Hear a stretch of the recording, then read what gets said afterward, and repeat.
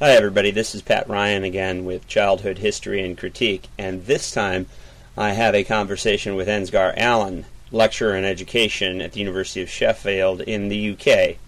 Ensgar teaches in the area of educational philosophy, history, and theory. He has recently published a book, Benign Violence, Education in and Beyond the Age of Reason, from Palgrave Macmillan.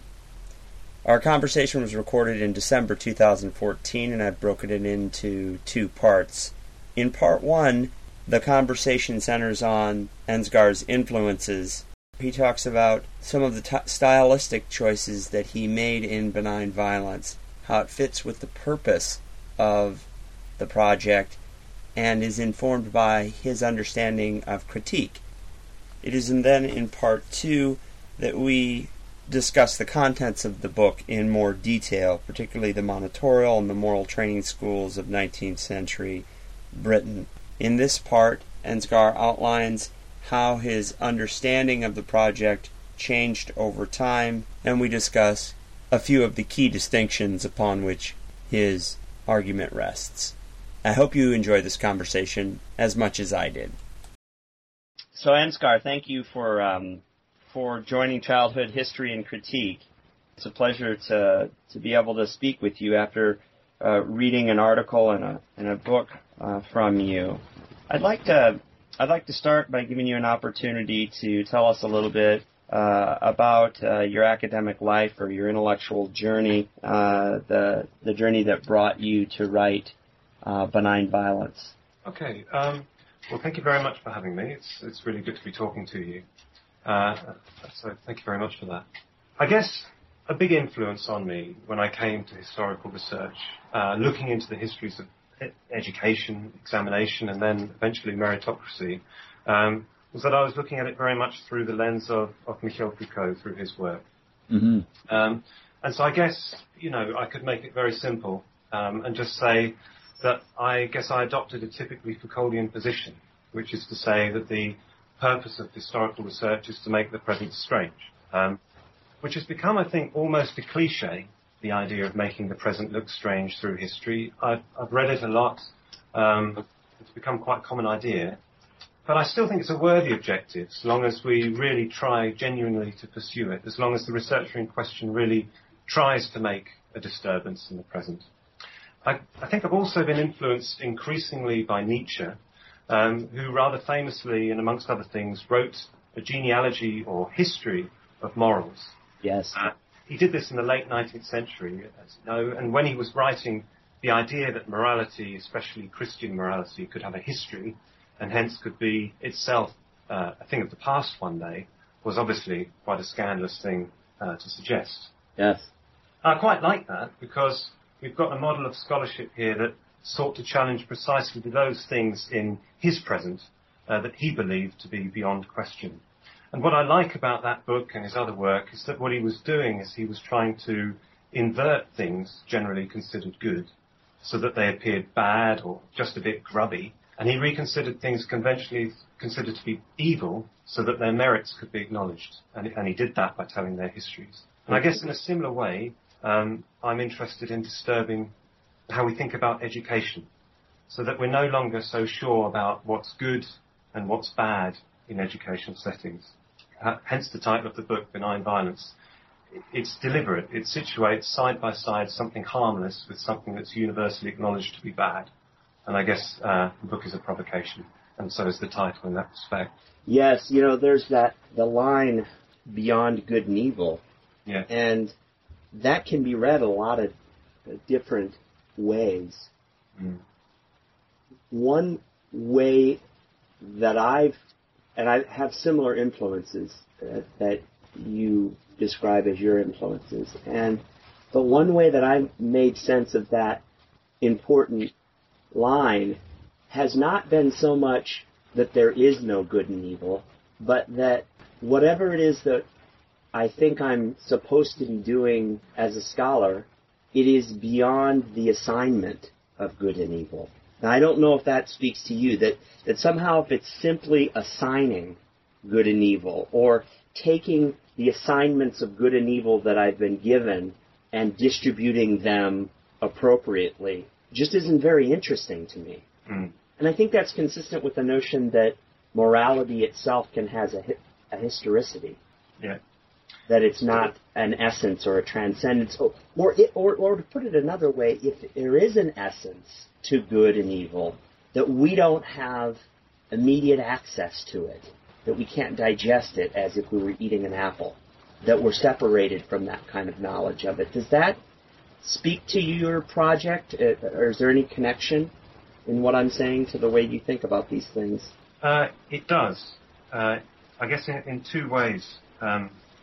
Firstly, I think if you're trying to write like that, it means that you have to do a kind of critique, which means that you can no longer appeal to any kind of fixed categories, and that puts you in quite an awkward but also quite an exciting position. You have to suspend certain kinds of judgment to come to other forms of critique, and I enjoy that.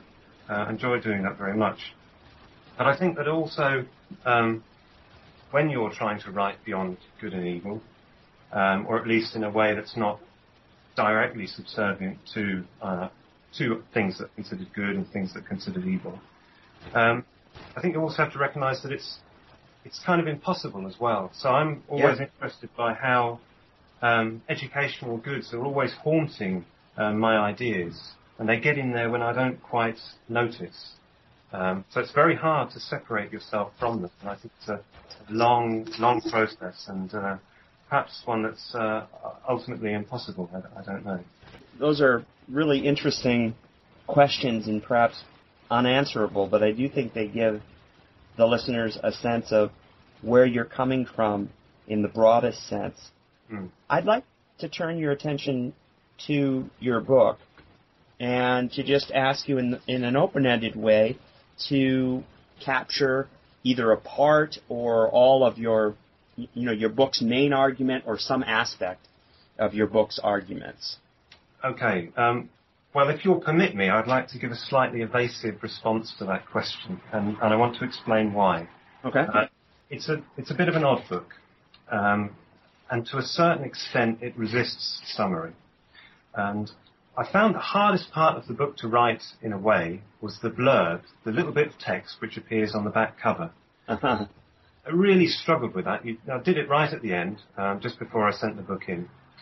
And so the blurb claims, and this is what I settled on, that education is violent, and yet this violence is concealed by its good intentions. And according to that blurb, I say that the book offers a history of good intentions in education, ranging from the birth of modern schooling and modern examination to the rise and fall of meritocracy. So I eventually managed to do that. Another way of me summarizing the book, I guess, would be just to look at the contents page. That would make my life easy too. So I could say, okay, the book starts by telling a history of examination, a history of schooling in the first part. Then it has a history of eugenics, statistics and intelligence testing in the second part. And then in the third part, you have a history of meritocracy and attempts to make education more equitable. So I can give that kind of summary too. Mm-hmm. So here, there you have it. I can give you a list of some of the topics that the book covers.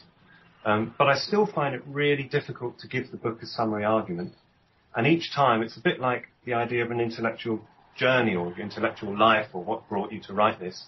Every time I'm asked this kind of question, I respond with something different. Which is kind of frustrating sometimes. But specifically with regard to the book, the reason for that is that I think that the book needs to be experienced. And that's how it's designed. So it doesn't really have a basic argument, I hope, which can be boiled down and delivered in a blurb or in an abstract or summarized in a couple of hundred words. It's made up of a series of arguments and provocations that I hope will affect different people in different ways.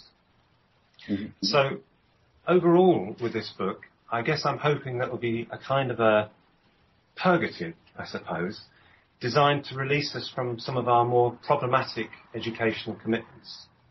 Or if I put it more modestly, I'd say I'd like the book to encourage its reader to radically question the educational enterprise itself and entertain a kind of radical doubt, if only for a moment, in which they consider the value of the whole enterprise, no longer hiding behind the idea that it must have its core something worth protecting.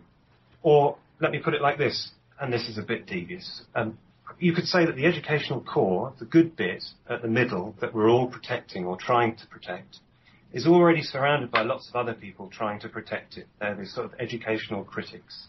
And what they're doing is they're trying to fight off our attackers. They're attempting to protect education from everything which undermines it, which reduces it to cynical imperatives, and so on. But my devious suggestion to you, I guess, is that these defenders of education rarely look behind themselves. And I think if they did, they would see nothing but the rear ends of the other critics who are, like them, protecting education from attack.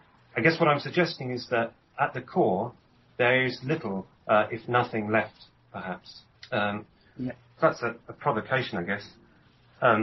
Another reason why I find it hard to summarize the book, again, is because of how it's written. So it's not a standard monograph.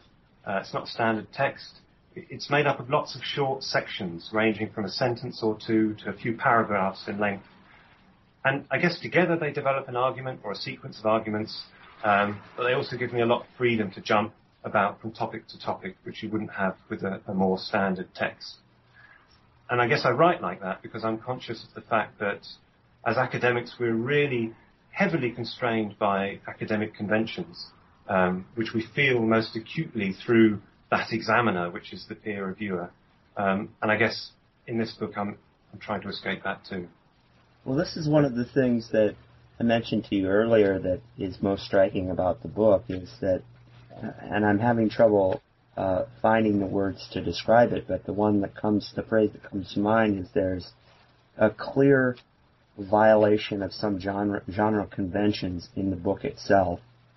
And having also read an article by you, it's not that you can't fit into the confines of the academic peer-reviewed article, but in the book you had a freedom that you were able to work out with the publishers, the editors, to do various things. Some of it comes down to, it's very simple. You may have sections that are cut off from each other and they're self-enclosed, and the idea may be represented later with evidence going in a different direction.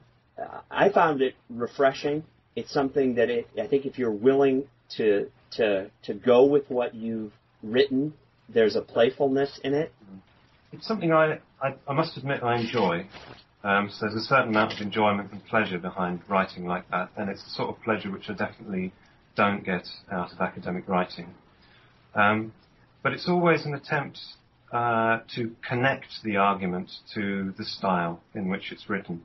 And now, as I'm moving on to different topics beyond this book, my justifications for my stylistic choices change according to the content of the argument each time. So, again, I would give a different reason for the style. One reason why the text is written so that it keeps on breaking, and so that it doesn't develop a very linear, very straightforward, very comfortable argument where I'm trying to get the reader just to follow everything that I think and think along with me, is that I really don't want that.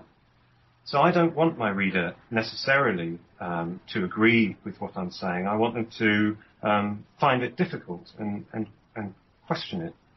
And also I want them, through that style, to start questioning not just education, stuff that's happening to other people, but themselves. So, for example, with academic style, typically it's very precise. The best sort of academic writing is extremely precise. You're under no doubt, you can't get rid of interpretation, but the academic is doing everything they can to minimize the amount of interpretation that is necessary in order to decipher what they're saying. If they've got a statement or a critique, they will do everything they can to show you exactly what they mean, who they're talking about, when they're leveling their critique, and so on. But sometimes I can be precise if I want, but sometimes I like generalizations too. Mm-hmm. So if you can see that I'm attacking something in education, you're not quite sure where my attack is located, and so hopefully you start to wonder, am I attacking you? You wouldn't think that necessarily if I was giving you a more straightforward academic argument, because you'd either be able to say, oh, he's attacking me, I reject it, or you'd be able to say, oh, he's attacking them, and you either reject it or you feel like you're coming along with the author and, yeah, he's right, agree. And you become complicit with the critique. You agree, you assent to it. I don't want that. And so I'm using different devices like that, I guess, to try and disturb the process of reading.